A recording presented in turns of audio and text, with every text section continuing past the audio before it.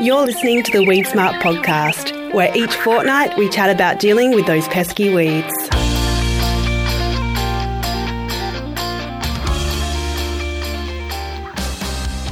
Welcome to the Weed Smart podcast. I'm Jessica Strauss, and on this edition of the podcast, we're going to be chatting to Northern Grower Alliance CEO Richard Daniel about the results they got from a survey they recently did on optical spraying. Some of the results were quite surprising, especially when it came to how farmers were using their sprayers. So we'll talk about that a little bit later on. And we'll also be hearing from Cotton Australia Chair Hamish McIntyre. He explains why the Roundup Ready Xtend cropping system from Bayer is so important for cotton growers. Hamish also provides some context around why ensuring the stewardship of this product is so essential. Peter Newman does join me. How are you going, Pete? Oh, I'm very well, Jess. How are you? I'm not so great. I could potentially lose my voice throughout this podcast recording. I've woken up with a very uncomfortable throat, but we'll get through it. We're going to power through. How are you going? You want me to do all the talking? Yeah. I'm fine. I'll do all the talking. If your voice cuts out, I'll just cut it in. Perfect. Thank you, Pete.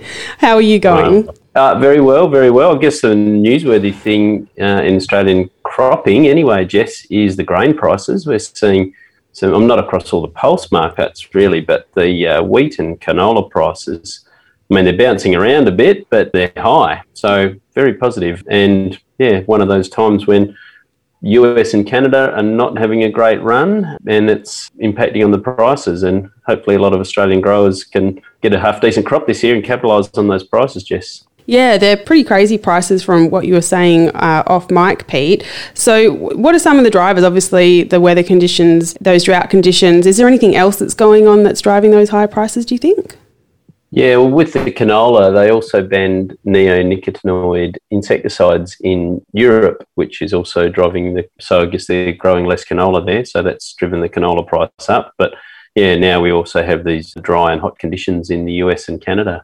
So yeah, look, there's no point in trying to pick where the market's going next, but right at the moment, Jess, we've got some pretty buoyant grain prices, which is fantastic. Yeah, no, it's great. And today in the podcast, we're going to focus on a couple of things. First up, we're going to be talking about cotton, and there is a big crop predicted for cotton for the next season. And so that's why it's so important for us to talk about this Roundup Ready Xtend cropping system. Pete, what's your take on this system?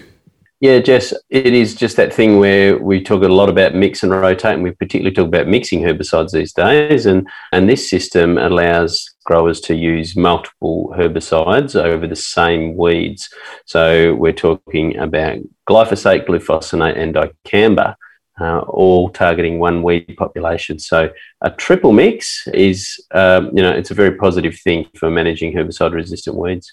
Well, let's take a listen and hear from Hamish McIntyre, who gives an overview of the stewardship and also just a bit more context around why this system is important. In this interview, we're catching up with farmer and Cotton Australia Chair Hamish McIntyre. He's going to be telling us all about the Roundup Ready Xtend cropping system and how it fits into his farming system, and also why it's important for farmers in his region. Hamish does farm at St George in Queensland. He's got 3,200 head feedlot and grows wheat, barley, chickpeas and cotton.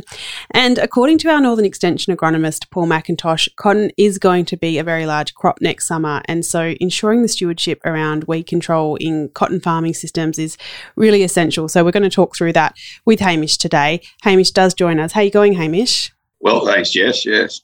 We mentioned in the intro there that you're also a farmer yourself. So could you tell us a little bit about yourself and your farming system in St George, Hamish? Yes, we have a diverse farming system at home where we basically are value adding everything we produce through our beef cattle. We breed in southwestern Queensland and southeastern Queensland, and through our own family feedlot, and then those animals are processed at meat works in southeast Queensland. Yeah, so we grow approximately 20,000 hectares of crops annually in a rotation system. About 3,500 hectares of that is irrigated, depending on water availability, of course, and the balance is rain grow and cropping.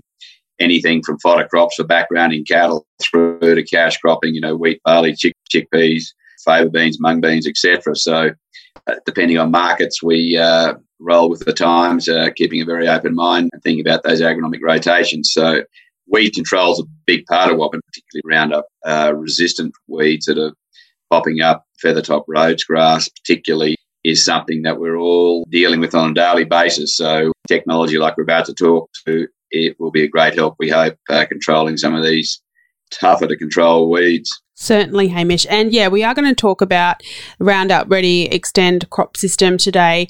But can you just give us a little bit, our listeners probably, they would be familiar with this system, but for those who might need a bit of a refresher, can you give us an overview of what this system does entail? The system entails applying Roundup Ready over the top of our existing cotton crops. So years ago, we always used cotton chippers and other residual herbicides to control weeds, but the technology Monsanto developed, the trait they put into the cotton, our cotton varieties, our Siro team on their behalf, has been a game changer for the industry, obviously reducing the requirement on tillage and also casual labour. And the Extend Flex system takes that to another level. It gives us another two more chemical mode of actions for that over-the-top control of these weeds. Glufosinate dicamba, so on top of the Roundup action that's in the structure. So it obviously gives us another two chemistry families that will assist in controlling these resistant weeds. Yeah, definitely. And Hamish, you did used to chair the TIMS committee, which does stand for Transgenic Insecticide Management Strategy. And this is an industry committee, for those who aren't familiar with it, organised by Cotton Australia. And its purpose is to develop and review cotton industry resistance management strategies. And you did touch on it there. Obviously, herbicide resistance is a high priority. What was TIMS' role in ensuring the stewardship around the Roundup Ready Extend crop system? And how do we ensure that stewardship into the future? We just work in conjunction with whoever the chemical company is that owns the trait. In this situation, it's Bayer. And are helping them develop the stewardship resistant management tool that we can effectively use as growers. Obviously, provide to them the practical side of it, what will work and what won't. It's more an advocacy role, and obviously, it's in our interest too to not overuse these products. So they are commercially available for us to use, in our farming systems for a long period of time. Other countries around the world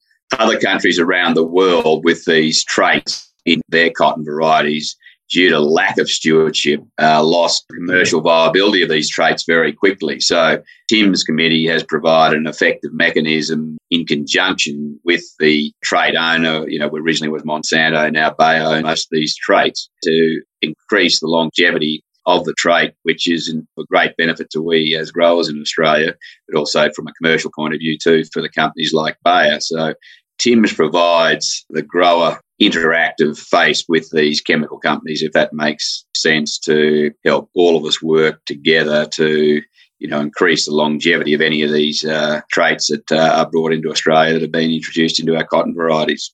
Yep, that makes sense, Hamish. And so you kind of touched on some of the points of why this is an important system for cotton growing regions in Australia, but can you just spell it out in a little bit more detail of why this Roundup Ready Extend crop system is important to control weeds in particular? The two new chemistry options that are in the new Extend Flex system will give us more flexibility controlling harder to control weeds, particularly vines in certain areas, and also some of these Roundup resistant grass species we hope to have some effect on them too, like feathertop roach grass. So combination of glufosinate and dicamba with Roundup just gives us a more effective tool to control these weeds that are developing resistance just to pure Roundup. So it's just another couple of modes of action which will hopefully increase the longevity of all these technologies. It's in our interest to make sure we apply them appropriately in our farming systems, that we don't obviously cause off-target issues too, with riparian areas or other crops. We have to be very careful as we introduce these new technologies that we are very aware of our surrounds and obviously hit the target that we are aiming for, and that is on our own farms. And a real responsibility that this technology doesn't move off farm and affect your neighbours' crops or riparian areas around our farms. So it's great technology. It's got a huge fit to help with resistance control and just gives us more flexibility. But at the same time, we need to be very, very careful as use it in Australia. We don't have off-target effects that, America went through those issues, which caused a lot of problems we have to be very careful that we're conscious of the conditions, obviously, for application. Definitely, Hamish. And yeah, as we've mentioned already, glyphosate resistance, obviously a massive issue. And as you've explained, this system does involve over-the-top application of glyphosate as well as dicamba and glufosinate ammonium herbicides. But Hamish, I did want to ask you what other Big Six principles growers can use aside from this Roundup Ready system to prevent glyphosate and other herbicide resistances. Yes, and going back to our traditional methods of inter-row cultivation, of course, that was what we had. It was a combination of inter-row cultivation, some residual herbicides, and that's still very important to use in our programs, even with this Extend Collect technology, and also chipping very, very resistant weeds. So that's the manual labour side, which is extremely expensive these days. But in our rain-grown cotton system, this technology is very, very important to operate in the minimum till production system, the dryland cottons we call it. So, cultivation, is not an option to them in many situations. So, again, this technology will have a huge fit for our dryland cotton producers in Australia, but it's even more important in those cropping systems to make sure that, I'm just emphasising the importance of that when we, as farmers in Australia, use this technology, that where we wish to apply it, that's where it is applied and stays there, Yeah, definitely a good message, Hamish. And what's the feeling out there? What's the perception of this system in cotton growing areas from what you've seen so far? There's a mixed reception. Some producers believe, a phenoxy type technology had more of the 2,4-D traits could have been a greater benefit to us. But anyway, this is what is coming to Australia via our system and our organisations, which are Bayer and cottonseed distributors particularly are taking us down this track. It will be of great benefit to us, but I just keep re-emphasising this fact that we have got to make sure that the application of these products is done within label guidelines, do not have off-target damage anywhere in the environment or on other crops. Definitely, Hamish. And we did mention in the intro to give some context around how important having these other options for weed control is, and gave a bit of a hint at there being a very large crop next summer for cotton. Can you give us a bit more info on that? What's the estimations in terms of how many hectares there's expected to be? Yeah, with water available in their cotton growing valleys throughout Australia, and the subsoil moisture profiles are developing with this great winter we're having, we're predicting that there could be approximately 450,000 hectares of cotton planted throughout Australia. So that's a huge turnaround from where we were. It was only 2 years ago that we only produced 600,000 bales of cotton, which was our lowest crop in 40 years. And if we are to plant 450,000 hectares next year throughout Australia, potentially we could see a crop of 4.5 million bales or more, up to 5 million bales. So time will tell, but it's a much improved outlook from where we were a couple of years ago, just due to the water and storage right throughout the Murray-Darling Basin, but more particularly to the soil profiles that are building up right throughout the cotton growing belt. Certainly, Hamish. And so given that those estimations are where they're at the moment, which is exciting, it's obviously, so important that growers are completely across how this system works. And so thank you so much for sharing the information with us today. Did you have anything else that you'd like to add before we wrap things up, Hamish?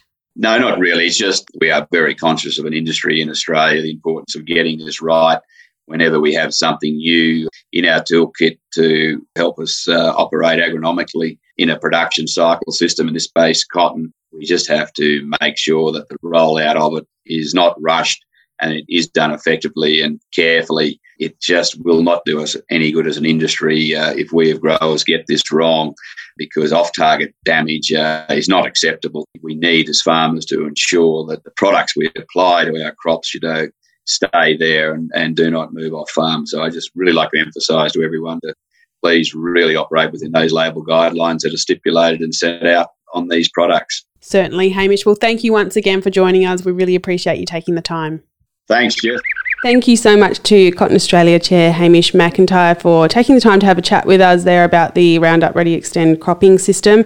Pete, he emphasised in that interview how important it is to be aware of the potential for off-site damage, particularly with dicamba. Obviously, that was a massive issue in the US. What's your take on that? Do you have any other tips or comments you'd like to make? Yeah, really just to reiterate it, Jess, he just said stick to the label and really do your stewardship, get to know the product and do it right. We don't want a repeat of what happened in the US. And yeah, I'd like to think that if it is done well, that we can avoid those problems. Certainly, that's a very good point to reiterate, Pete. Now, up next, we're going to be hearing from Richard Daniel. He's the CEO of the Northern Grower Alliance, and they've recently done this survey on optical sprayers, Pete, and basically getting a bit of a bigger picture of how growers are using them. And the survey, Pete, is a bit framed in that context of this being relatively new technology, but of course, camera sprayers have been around a while.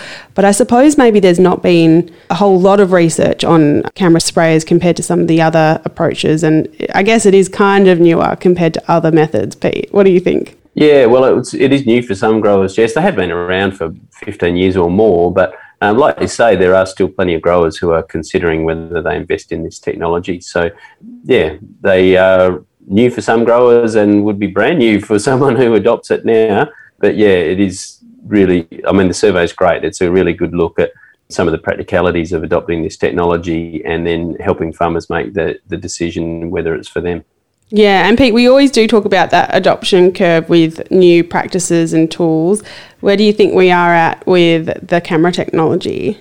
We're into the dependables here, Jess, the large group of growers that have sort of watched the pioneers take it on and the early adopters, or they're also known as the doers, depending which model you look at. But yeah, we've got this large group of farmers that we call the dependables who do things very well, but just tend to generally watch technology for a little while before they jump in. So yeah, I think, still plenty of people looking to adopt this technology. And also we've got green on green machines coming, Jess, and that are out there now that can also do green on brown. So there'll be a lot of adoption of that as well. So yeah, camera sprayers will, whether it be just pure green on brown or a green on green machine that can do both, is certainly going to be ongoing technology that we're going to see a lot more of. Certainly. All right, well, let's take a listen to Richard Daniel. Optical sprayers are still a relatively new technology and they are still a pretty expensive investment. Many growers are still at the stage of determining whether they might be a good fit for their farming systems. So in this interview, we're catching up with Richard Daniel, who is the CEO of the Northern Grower Alliance, to find out about the results from a recent survey they conducted on optical spot sprayer setup and use practices to get a bit of a better picture of what's going on in this space. Richard does join us. How are you going, Richard? Morning, Jessica. Going well, thank you. That's good to hear. Now, I just wanted to kind of get a bit of an overview of what, from your perception, is the main motivation that farmers have when considering getting camera sprayers. I know they're out there in the space, but it would be interesting to hear from your point of view, given you've done this survey, what the motivation is, you think, for farmers to adopt this technology. Look, the principal one, of course, will be managing costs. So it's trying to reduce herbicide costs. But on top of that, there are some specific issues in terms of the weed scenarios. It's management of hard-to-control weeds. It's also management of increasingly herbicide-resistant populations of weeds. And probably tied in with all of that, it's the opportunity to use some more expensive chemistry where it can be targeted on 5-10% of the area that might not be affordable if it was going over a blanket spray or a broadacre spray. Definitely, Richard. So you've done this survey. What actually prompted you to go out and do this survey? Probably two main reasons. Firstly, from a Northern Grower Alliance point of view, we were wanting to see if there were any common threads in terms of scenarios or setups where growers were getting high levels of success using the equipment, or conversely, setups where they were consistently getting poorer results, so that we could target some validation or extension work in terms of what some of those key aspects were. The second part was because the equipment and the technology is still relatively new, it was probably a good time to get some sort of benchmarking done in terms of how people are using it, what they're using it, as well as their setups and practices. Yeah, I think it's a really helpful survey that you've conducted. And so, yeah, we're going to get into some of the details of what you focused on in the survey and what the results were. So what were the main areas that you zoned in on when putting the questions together for this survey, Richard? From our point of view, we were most interested in the sort of setups, the sensitivities, the situations they've been using those optical spot sprayers. But to do that, we also had to capture some of the basic demographics. So that went back to the style of machinery, width, a whole range of basic parameters as well. Okay, great. And so let's dig into some of those results then. So there were several key points that were raised from the survey answers, and we'll focus on a few of them. What did you find out regarding the average travel speed that people are going and the water rates that people were using on average? Look, the results there probably weren't terribly surprising. When you look at the average travel speed, it's slow. To use these machines at the moment, you really are wanting to be probably under 17 kilometres per hour, and roughly 2/3 of the users were generally in that 14 to 17 Ks, and there's a reasonable number who would be below 14 kilometres per hour. That's one of the constraints of the equipment, but it's certainly one of the important ones or aspects in terms of getting consistency of control. Same sort of statements apply to the water volumes that are used. In general, 100, 125 litres per hectare being applied, but there's quite a few who are applying more than that and getting up even over 150 litres per hectare. That's going to change a little bit depending on the weed density, sometimes on the weed size. They might slow down a little bit, so obviously their water volumes are going up. But it's also one which, again, isn't surprising, where actually identifying what that water volume that has been used or applied is actually quite tough, because it's going to depend on how many nozzles are coming on for each of those weeds and a ratio of that across the whole spray job. So it's a bit of a grey area in some respects. Yeah, no, I understand. And I just wondered, Richard, were there any really surprising results that you got out of this survey where you thought, we're really going to have to do some work on extension on getting this right? Or, did anything crop up like that? Look, in terms of the scenarios where growers were having most consistent success, it really was focusing on keeping those travel speeds quite low, certainly the water volumes as per the manufacturer specifications. But to me, one of the key ones that came through that perhaps was a little surprising was there's been quite a dramatic shift, or I would have read it as being quite a dramatic shift in the way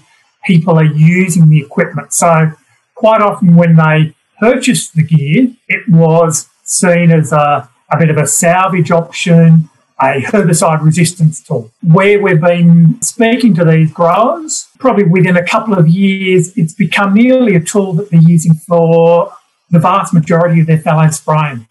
So it's sort of changed in terms of the position or the usage they've had. And the more they're using it, the lower the weed seed bank. So the more suitable it is to use the equipment more frequently. And so there are a number of the growers where they said, look, we've got to the stage now where we're spraying all our fallows, and pretty much as soon as we finish, we start again. Yeah, right. Very interesting. And that's a way of getting on top of some issues with spray misses on very small weeds. If they're turning around and coming back 4 or 5 weeks later, even those ones that were too small still are a good size for being cleaned up the next time round. Yeah, very good. So there's which is quite a different usage, really, to what a lot of them thought they were going to have when they first bought the machinery. Yeah, for sure. And what are some of the other uses for optical sprayers that came up in the survey? I suppose, and it's a little bit of a hard one because so many of these might even overlap. When we looked at that sort of salvage spray type option, which to a lot of people initially was a key reason for the optical spot sprayers. You put a broadacre spray down, you've had herbicide-resistant weeds or large weeds that have come through. And by the time you've been aware that they haven't been controlled, the weeds are getting very large, so it's a salvage job. That's where an optical spot sprayer would come in. Roughly a quarter of the respondents were using the equipment that way. A lot were using it where they were targeting hard-to-control weeds. In our environment, that might be things like fleabane, common sow thistle, particularly when it's glyphosate-resistant or tolerant, feathertop Rhodes grass, where we might have to do a double knock approach. And so quite often they're using it for the either first knock, second knock, or both of those. And then there were probably 30% or so of the respondents who responded that they were using the optical spot sprayer in all the passes they were doing from a fallow management point of view. Okay. So it sort of ranges, cool. It ranges between those different segments. Oh, very interesting. And Richard, you mentioned at the start there that obviously this technology does open up some of those more expensive herbicides that might not be suitable if you had to use traditional spray methods. So what did you find in terms of herbicides being used? Was that kind of reflected in the results that you got? Yeah, look, it's an interesting one as well. Certainly having access to optical spot spraying equipment has allowed for the use of active ingredients like glufosinate in Basta. And, well, it's a product which is much more used in horticulture, but has a pretty good fit from a fallow management point of view, except for cost. And so there are now some registrations for that active ingredient to be used from an optical spot sprayer point of view. And it really is helping out for some of the key weeds that we have in our farming system. The other interesting part, I suppose, was that initially, I think, or a common thread, initially a lot of growers were trying to use weed-specific treatments. So it might have been we're trying to control barnyard grass, or we're trying to control feathertop Rhodes grass or fleabane, and having perhaps a specific mixture that suited that weed. The more, or the way we've read some of the results, the more experience and use they've had with the equipment, the more they've been developing robust, broad spectrum treatments, which ties into spraying pretty much all their passes with the same gear. So rather than just going in to target a specific weed, they're using it in terms of trying to cover everything from a fallow point of view in that particular spray. And so it's really trying to get an all-rounder type mixture or treatment that can be used. Yeah, interesting. And what about weather? Obviously, weather has an impact on what people do in terms of spraying. What did you find for the results in the survey in considering weather conditions and the impact on weed control? From the respondents, probably one of the major limitations and the major concerns with poorer jobs is wind speed, and particularly when you're dealing with crosswinds, because from a normal blanket or broadacre spray, that wind hits, but you've also got all the other nozzles upwind or downwind to provide that coverage.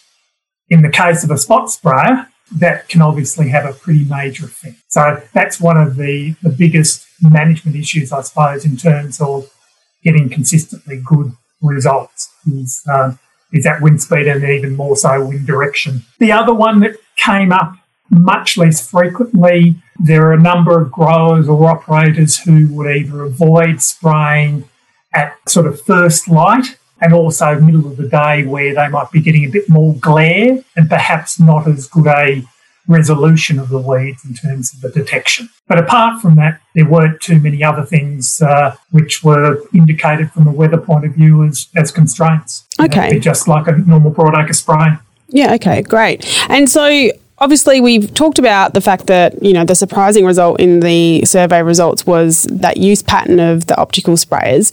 Do you think that is something that will influence more growers to adopt this technology, or is there any other considerations or messages that you think might be influential in getting people to consider this technology?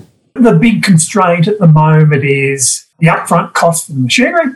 To a degree, it's the availability, because there don't seem to be a large number of contractors with that sort of equipment either.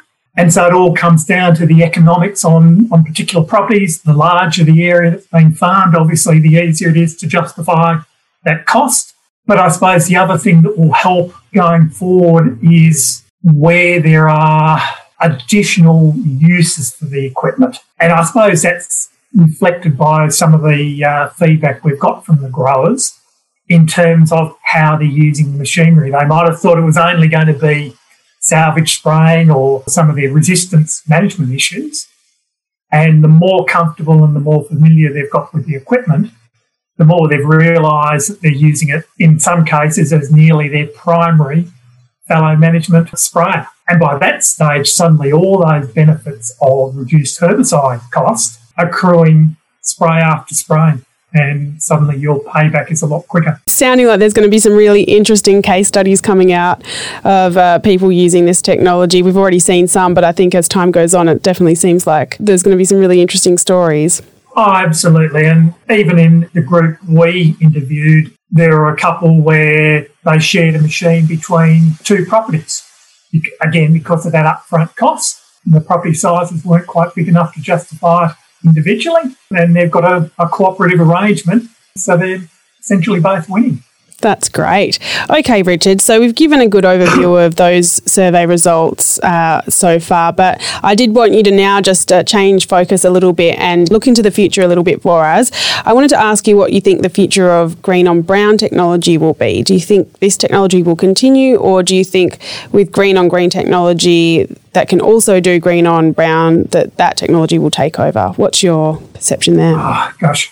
Look, I think for the short term, the green on brown is probably going to be the major focus, but there's absolutely no question that, again, to get most benefit out of the investment, you're wanting to use it as much as you can. So if we've got green on green capability, as well as being able to, so capability of targeting out those weeds in crop, as well as the ability to be using it for all our fallow management, it suddenly makes it a much more valuable tool on the farm, quicker to pay back. It's all going to be driven by cost, I suppose. And as that green on green technology improves and gets easier and easier to apply, you'd expect that would probably take over. And that certainly came back in terms of some of the wish list type messages at the end of the survey. Growers are looking at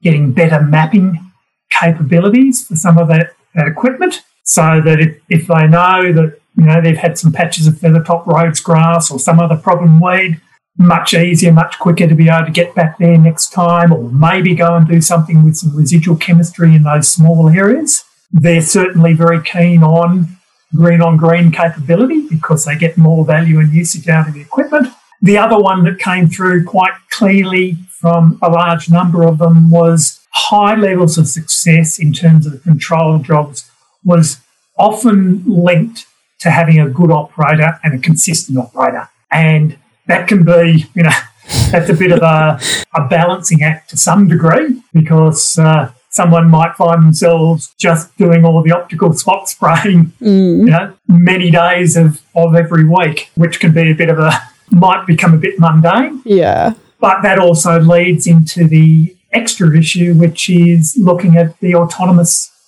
machinery.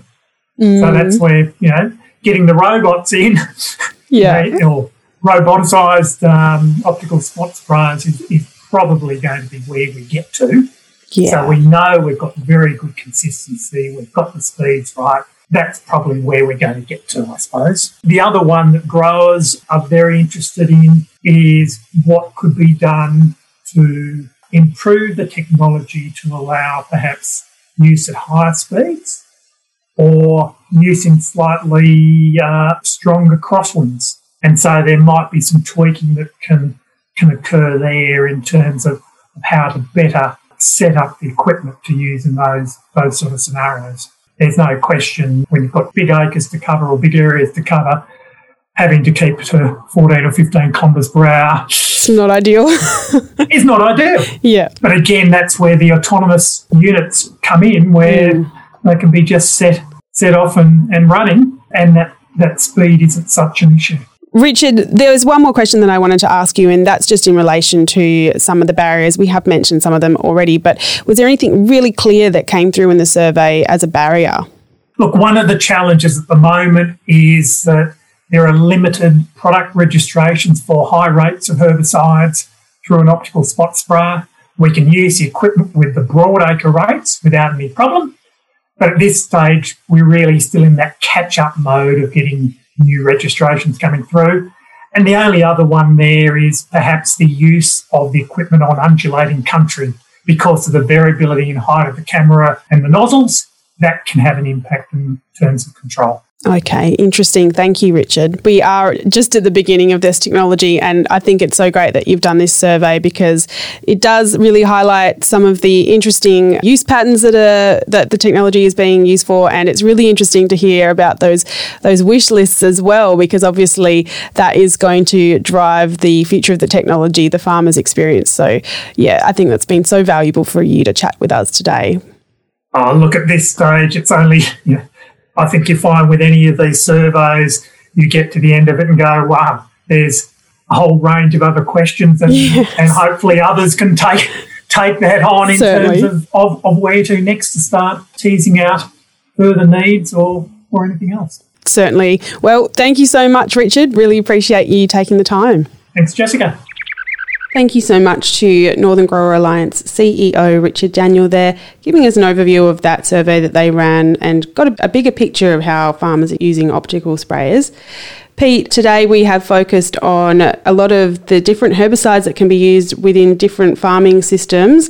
Can you give us a little bit of a wrap-up of how these two interviews we've done today are a bit connected? Yeah, they're completely connected, aren't they, Jess? The first one, Hamish talked about the system, Roundup Ready Extend, where it is a combination of 3 herbicides that you can use on the same population of weeds. And Richard Daniel then talking about the camera sprayers, which allows growers to use a combination of herbicides in that camera sprayer, which normally might be a little expensive if you were to blanket spray. But given that it's a camera spray spraying over a small area, we can use those more robust, sometimes more expensive mixes.